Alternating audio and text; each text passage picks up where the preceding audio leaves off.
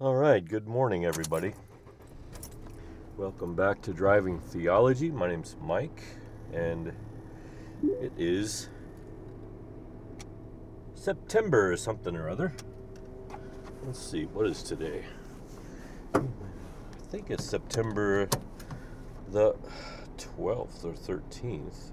I think it's the 13th. September 13th, 2023. How's everybody doing?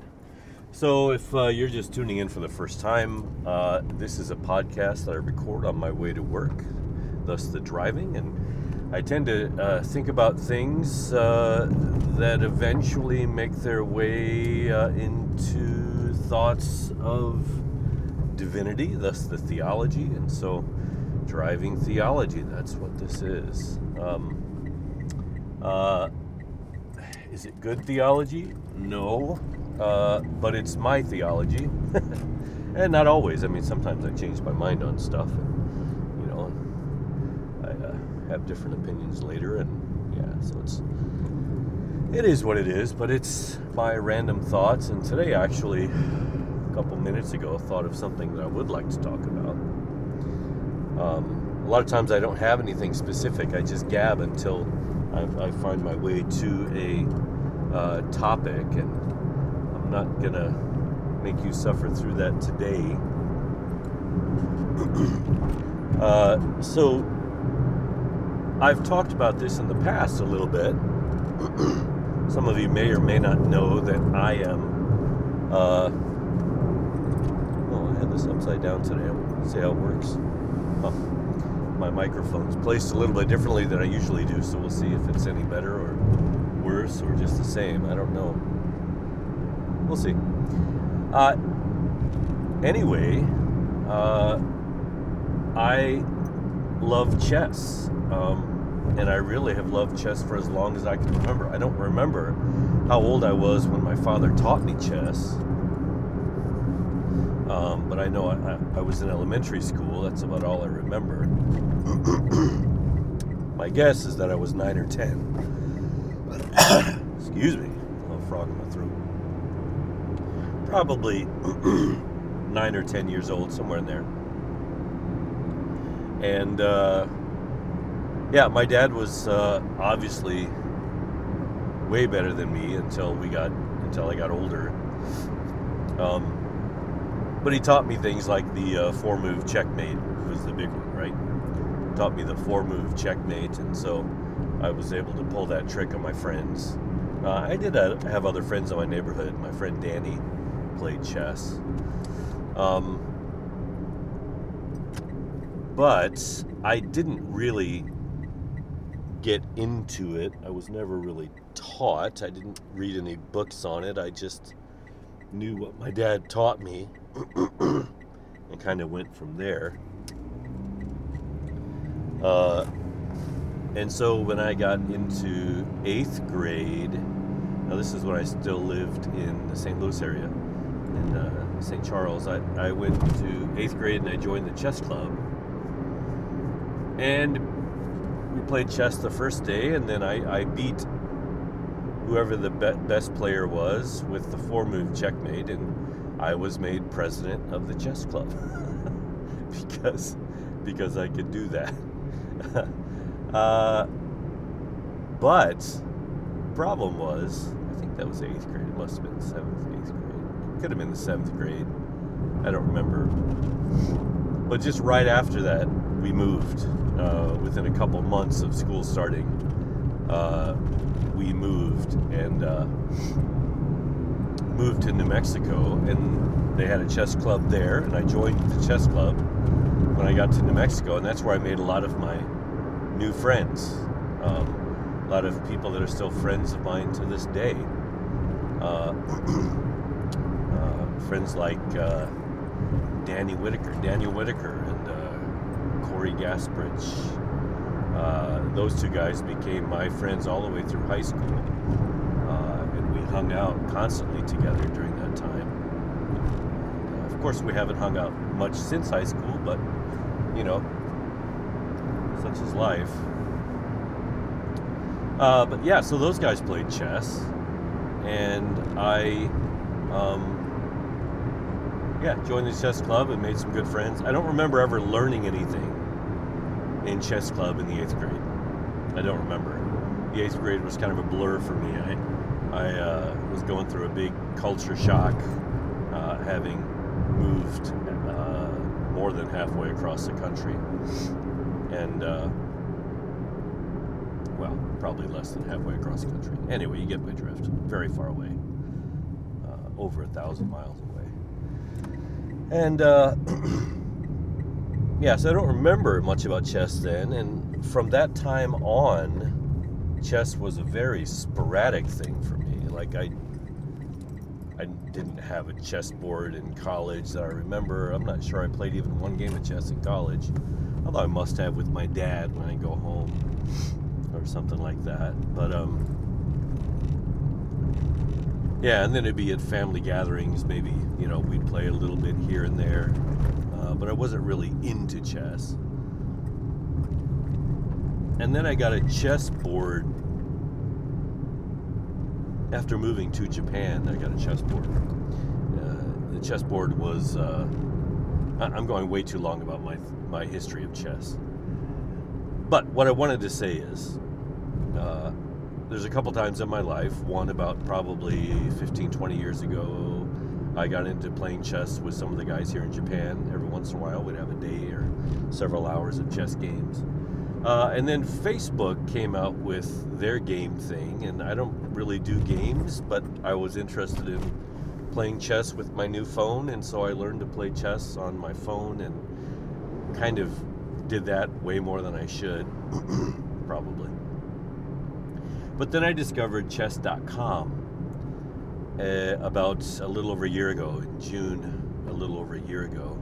And I started playing on chess.com, and that's a whole other animal, because not only does it introduce you to the game and give you opponents to play around the world, as did the Facebook app as well, it also introduces you to many things happening in the chess world. It kind of immerses you in their tournaments. You start hearing these names of the famous players that are popped up. They send you messages, and it's a whole social site, really, chess.com. So you get on there to play chess and to track your progress, but also you are kind of immersed in what's happening in the chess world, and more so the English-speaking chess world.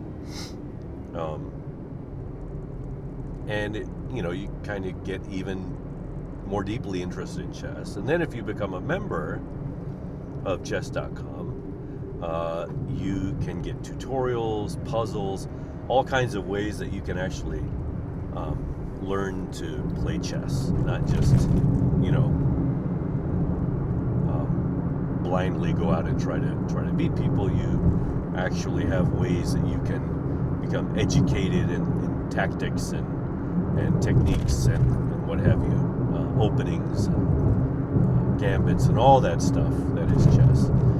And that'll also connect you to chess streamers on Twitch or YouTube, where you can go even deeper into that rabbit hole. Anyway, I've been kind of immersed in that chess world for the last year or a little longer. And I've enjoyed it. The problem is, when I joined, after 5 games or so, chess gives you a rating, and my rating was right around 1,000. Now, to give you a point of reference, a rating of 1,000 makes you better than about 80% of all people on chess.com, and they have millions of people ranked on chess.com. So it makes you about better than 80%, but the really good people are well over 2,000. Many of them over 2,500. Some of them on chess.com rated over 3,000. So if that gives you any indication of how deeply you can go into chess, I've been playing all my life. I'm 50 some odd years old. I may have been playing for 50 years, but probably more like 45 years. I'm still only ranked 1,000, and these guys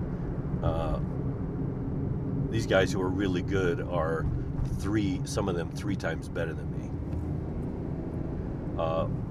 And it's kind of astounding to think of that, there may be things that you've done in your life where you enjoyed it and you put a lot of time into it and effort, and maybe even went to college for it.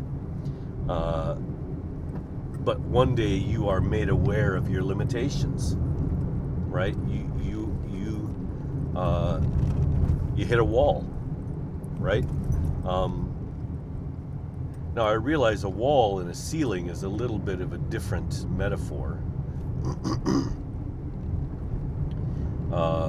I'd have to study more about the metaphor of glass ceilings and all that stuff, but what I'm talking about is in ability to do something, in a skill, not necessarily a talent. And so today I thought what I'd like to talk about is when you hit a wall.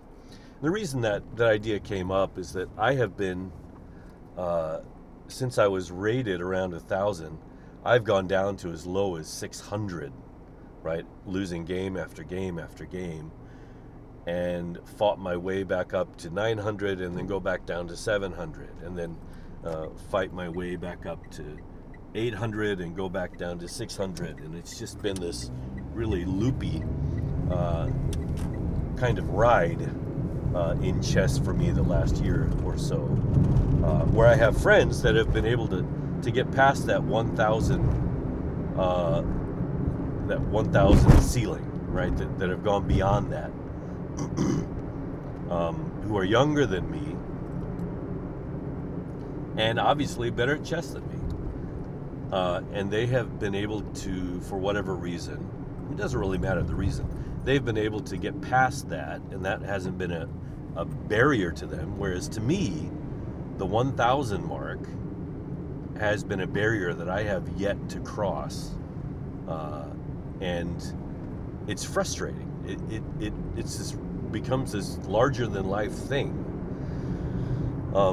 where even though I play multiple games a day and I watch chess content and I practice my openings, and no matter what I do, it seems like my boundary is 1,000, that I'm unlikely to go past that in chess. That's what it feels like right now. And several days, this week was 2 days ago, I woke up and I was only within 22 points of 1,000. 22. And my goal for that day was to get to 1,000. Like, I wanted to get to 1,000 and surpass 1,000. So I sit down where it's quiet and I really try to focus on my chess, and I was still unable to do it. In fact, I've fallen down to maybe now 940 something. And now I've got the good sense to not just keep digging myself in a hole. If I'm not playing well, I know to just stop. Because, for whatever reason, that day, I just don't have it, right? And on a website like chess.com, you can do that, right? It's not like a tournament where if you stop, you actually forfeit and you lose points. I can just stop playing and keep my rating. But the best way to get better is to play, right? The best way to improve is to play and to remember what other people do and to anticipate and to make better decisions, and to recognize what's going on in the chessboard quicker, and to have something in your pocket to react with, right? Now, the best and the top chess players memorize openings, and a lot of the guys that are over, around 2,500 or above are professional chess players and content makers. This is what they do for a living, is chess. Obviously, that's not me. But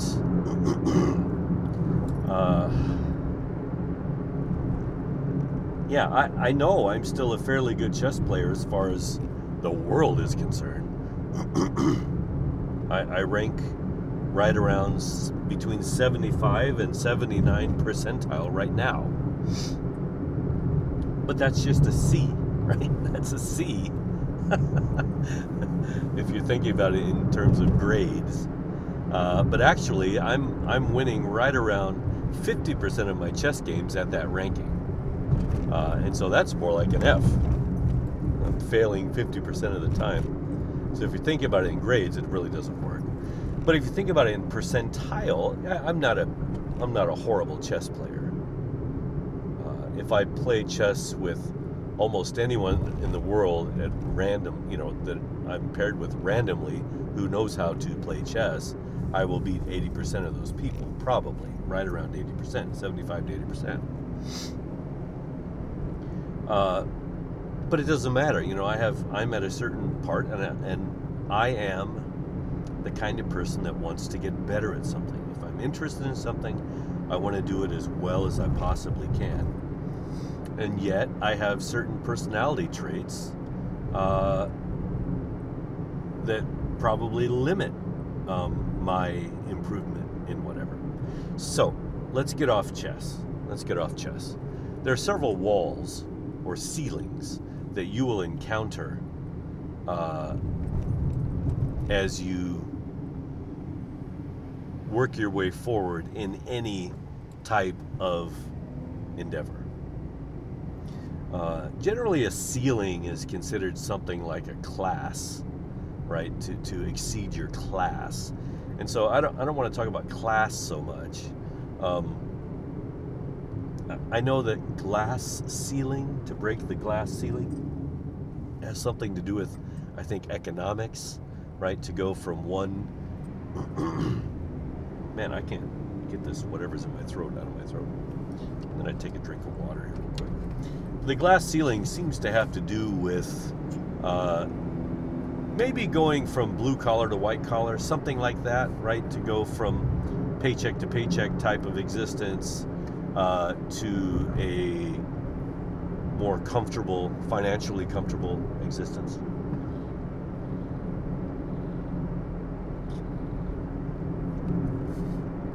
Or something like that. The glass ceiling, right? So let's talk about walls first. A wall is something that you come up against as you're trying to get better at a specific skill. Okay, you're not necessarily trying to transcend your class or something like that. You're trying to make incremental improvements in a certain skill. For me, the opposite of a wall is a breakthrough, right? When you have a breakthrough, that means you had come up against a wall, but you found your way through it. You found your way around it, over it, under it, whatever. You have a breakthrough. Oh, I had a breakthrough. So for me, where this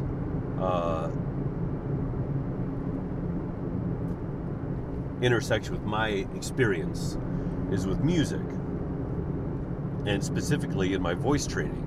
So as a singer, I had probably something like nearly 8 years of voice lessons through college and graduate school, and even a little bit before that and a little bit after that. But that was basically my training period. And what happens with a voice student is that you are trying to get to the point where you can not only technically but artfully interpret music, right? Not only do you want to hit the notes, but you want to be able to convey the thoughts and emotions of the composer in a meaningful and touching way, right? That's what a singer is. Now, in technical things, this can mean being able to reach a higher note, being able to sing a higher note more beautifully, or more fully, or maybe just hit it is your first thing. Or it could be to be able to execute a certain passage at the desired speed, right? At the tempo that you need to do it. Or it could be to be able to sing a held note for as long as you need to without taking a breath, to be able to execute a certain phrase in music without breathing in the wrong place, right? And singing it beautifully all the way through. It's one thing to, you can sing after you've lost most of your breath, but you can hear the strain and the almost desperation, and the tone is no longer beautifully, right? You kind of get to the kind of stuff where technically you held the note, but not musically. You didn't do it musically, so that wouldn't obviously count as having achieved that. But it still might be a start, right? The point is that you are working incrementally in a skill, and maybe your thing is shot put, and so you are going for a certain distance, and every day you get out there, you're consistently hitting a distance, but that the person who won state the year before is just 4 inches past you, or 10 centimeters past you, and that's you've got to find somewhere 10 centimeters, or if you're a marathon runner, if you're a distance runner, and that you've got to find another, you've got to cut 20 seconds off your time, or you need to cut 2 shots off your golf game, or whatever it is, right? Sports is what did they say? Football is a game of inches, I think is what they said, and really all sports is a game of inches, right? It's a game of small, very small margins that make the difference in the game. Whether it's a 3-point shot that Curry hits, his margin of error is very small. For a basketball to go through a hoop, especially at the angle it has to go through, there's a greater chance that everybody in the world will miss a shot than hit it. It's not easy, right? It's something that you work on over and over and over, and your body and muscle memory kind of take over, and you're able to do it against all odds. And obviously everybody knows that Curry can shoot the 3-point shot from almost anywhere in the field at a clip right around 50%, which is ridiculous. That's incredible, right? And that's considered good in his sport. But in music, let's say I have to hit a high G, maybe I can hit it 50% of the time, but that's not acceptable. I have to hit it 100% of the time, right? Whatever you choose to do in art, you have to do every time, right? And so high notes, and in some instances low notes, are, we call the money notes, right? That's what people come to hear. That's what you have to do well. If you miss your high note, they disregard everything else you've done that entire night.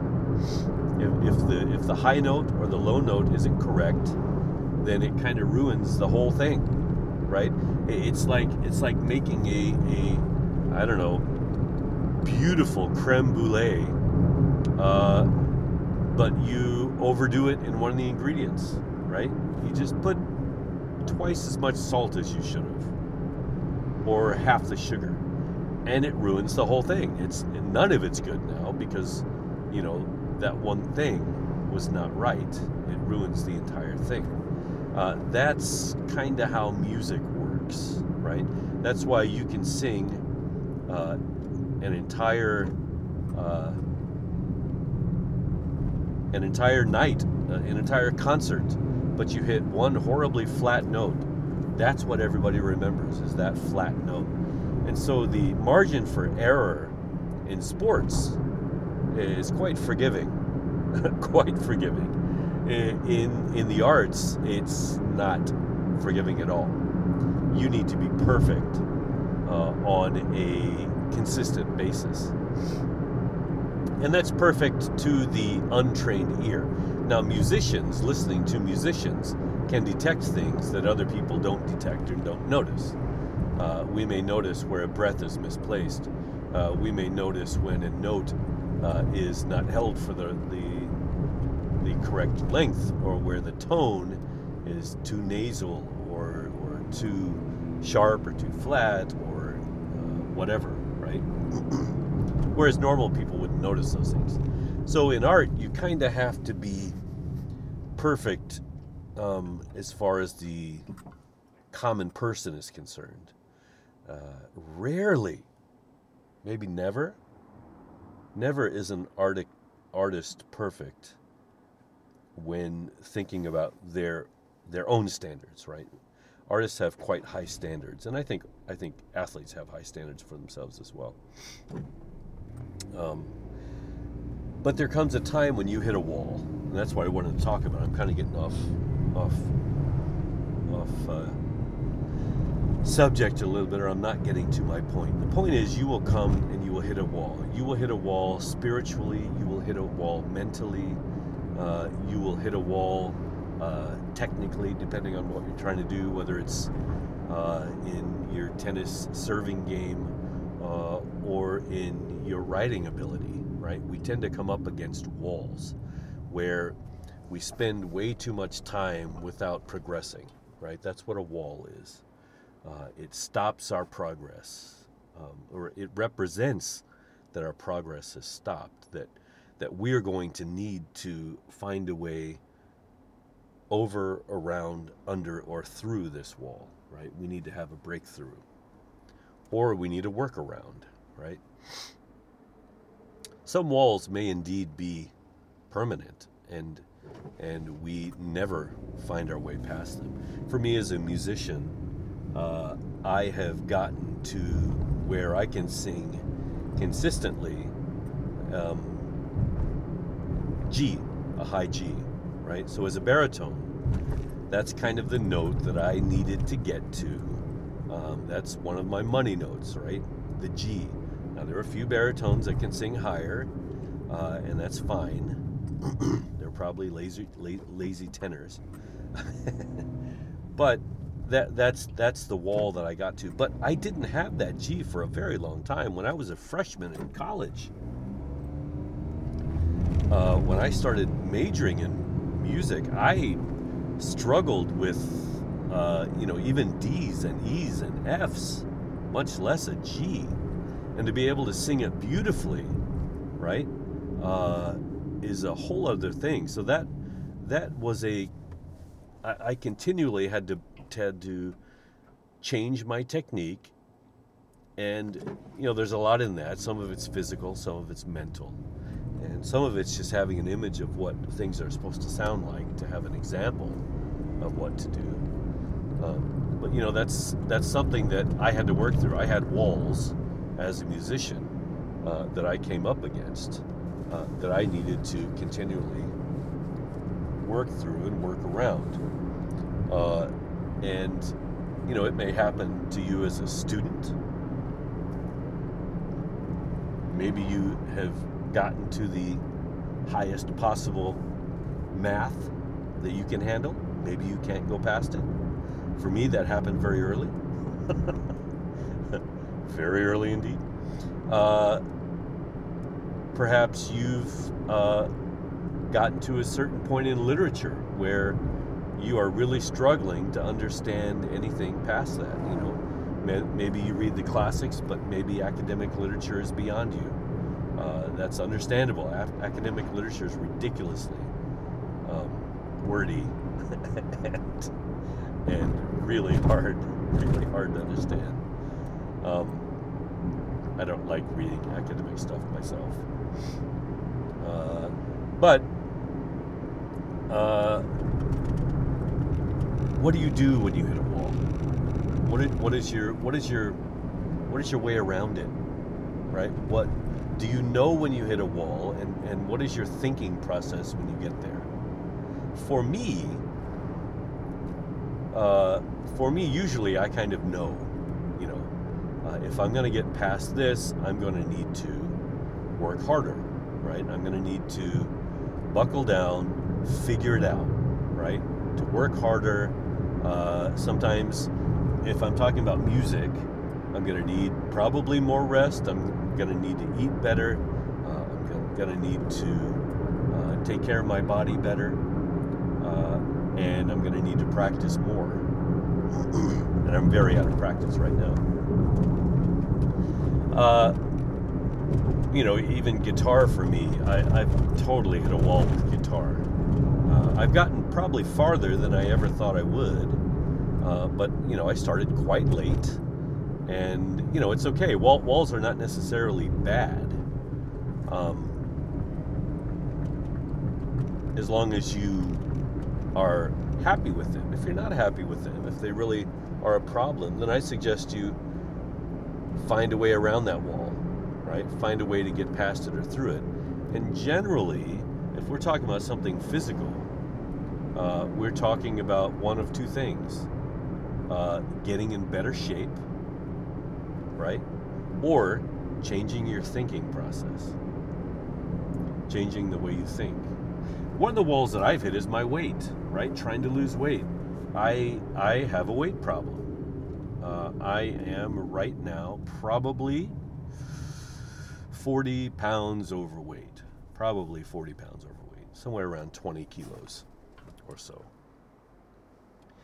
And I have, in the past, been able to lose weight and get back to a better, healthier place as far as that goes.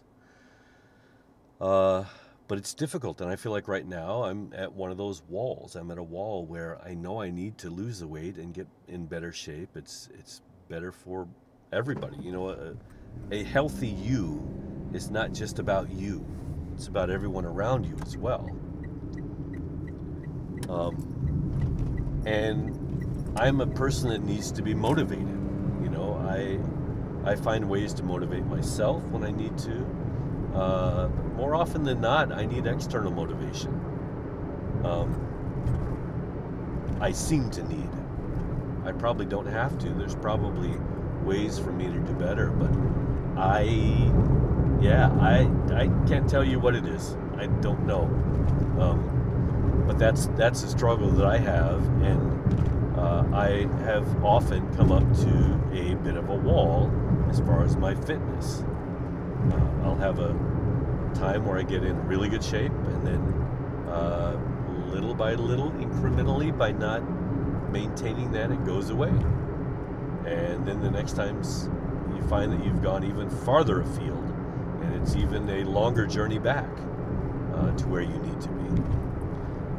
But even the way I'm talking about it, I can tell you this is a mental thing, right? There's something in my mind that needs to change. I need to think about this in a different way.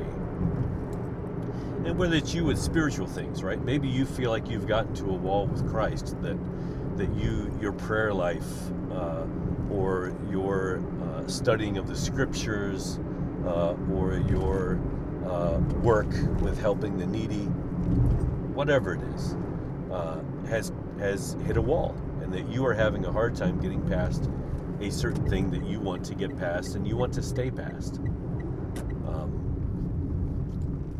But I'll tell you that from my experience of having come up against these spiritual barriers from time to time,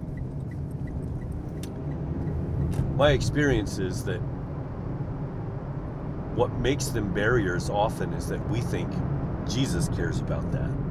That somehow Jesus is angry because we are unable to pray more, read our Bible more, be more holy, whatever it is.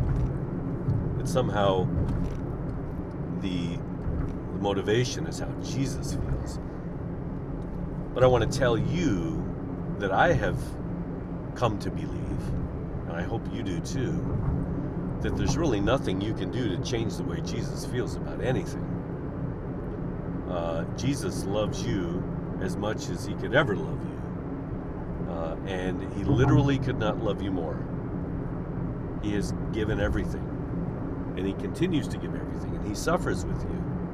He even suffers with you as you suffer. Even though we think of God as perfect, what we need to remember is that he suffers with us, right? When you suffer, he suffers. And most of it's because we have faulty thinking about who Jesus is and how he feels about our suffering. He doesn't blame our suffering on us. He just wants us to get past the suffering. And that's why he suffers with us and for us. He doesn't like it when we suffer. He's not a fan of suffering.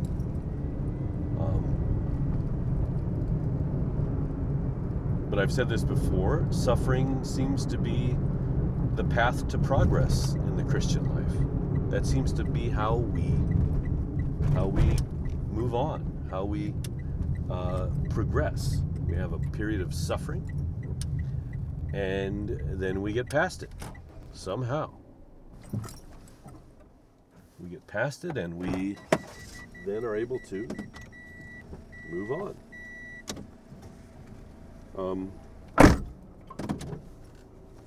I guess for some athletes and things like this, it could be an injury that could happen, or that could be the suffering. It could just be the mental suffering of having come up against this barrier time and time again and not be able to get past it.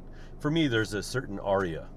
There's a song, if you will, in opera that I have always wanted to master, and I have yet to do it. And it's been close to 30 years. It's been more than 30 years that I've wanted to master this aria, and I haven't done it. I haven't been able to do it. It's too hard. It's, for whatever reason, it's very difficult for me, and it's still in the back of my mind all the time when I think about improving as an artist. I think, well, that's one thing I need to do. I need to get back to that. I need to get over that wall. That represents a certain wall musically for me. But whatever it is, I encourage you to take a good look at the wall, and then think creatively about whether there are other things you need to think about to get around it, over it, through it, under it, whatever. Start thinking about creatively about ways to break through your problem, and I'll do the same. I need to do the same. I really, really need to get in better shape. I do. I realize I didn't get to a lot of what I wanted to talk about today. The idea of walls and ceilings and whatnot. I know it's not fun being at one. I'm at one with chess right now, and probably in several other ways. There are times when you just progress almost effortlessly, and then you hit this wall, and it feels like the world has ended. And part of it's because you feasted for so long that you have a slight delay in your food, and you feel like it's famine. And that's kind of the definition of a wall, I suppose. But believe it or not, the wall, once you get past it, will release you generally into another time of plenty. And the effort that you put in, I think, is an investment in the distance you will go past the wall. But don't make the wall more than it is. It may be no more than a screen door. It may be an illusion. The wall, in so many ways, doesn't exist. It's not a real wall. You are limiting yourself because you see a wall. There can be something of that as well. Mind over matter, if you will. But I do pray that your walls don't get the better of you. That they are temporary, and that you will grow and mature because you have dealt with the wall well. Yeah. So if I could send you a ladder to get over that wall, I would. Walls are a good thing to talk about, though. I think I'd like to talk about it more in the future. All right. Thanks, guys. Thanks for listening. Bye-bye.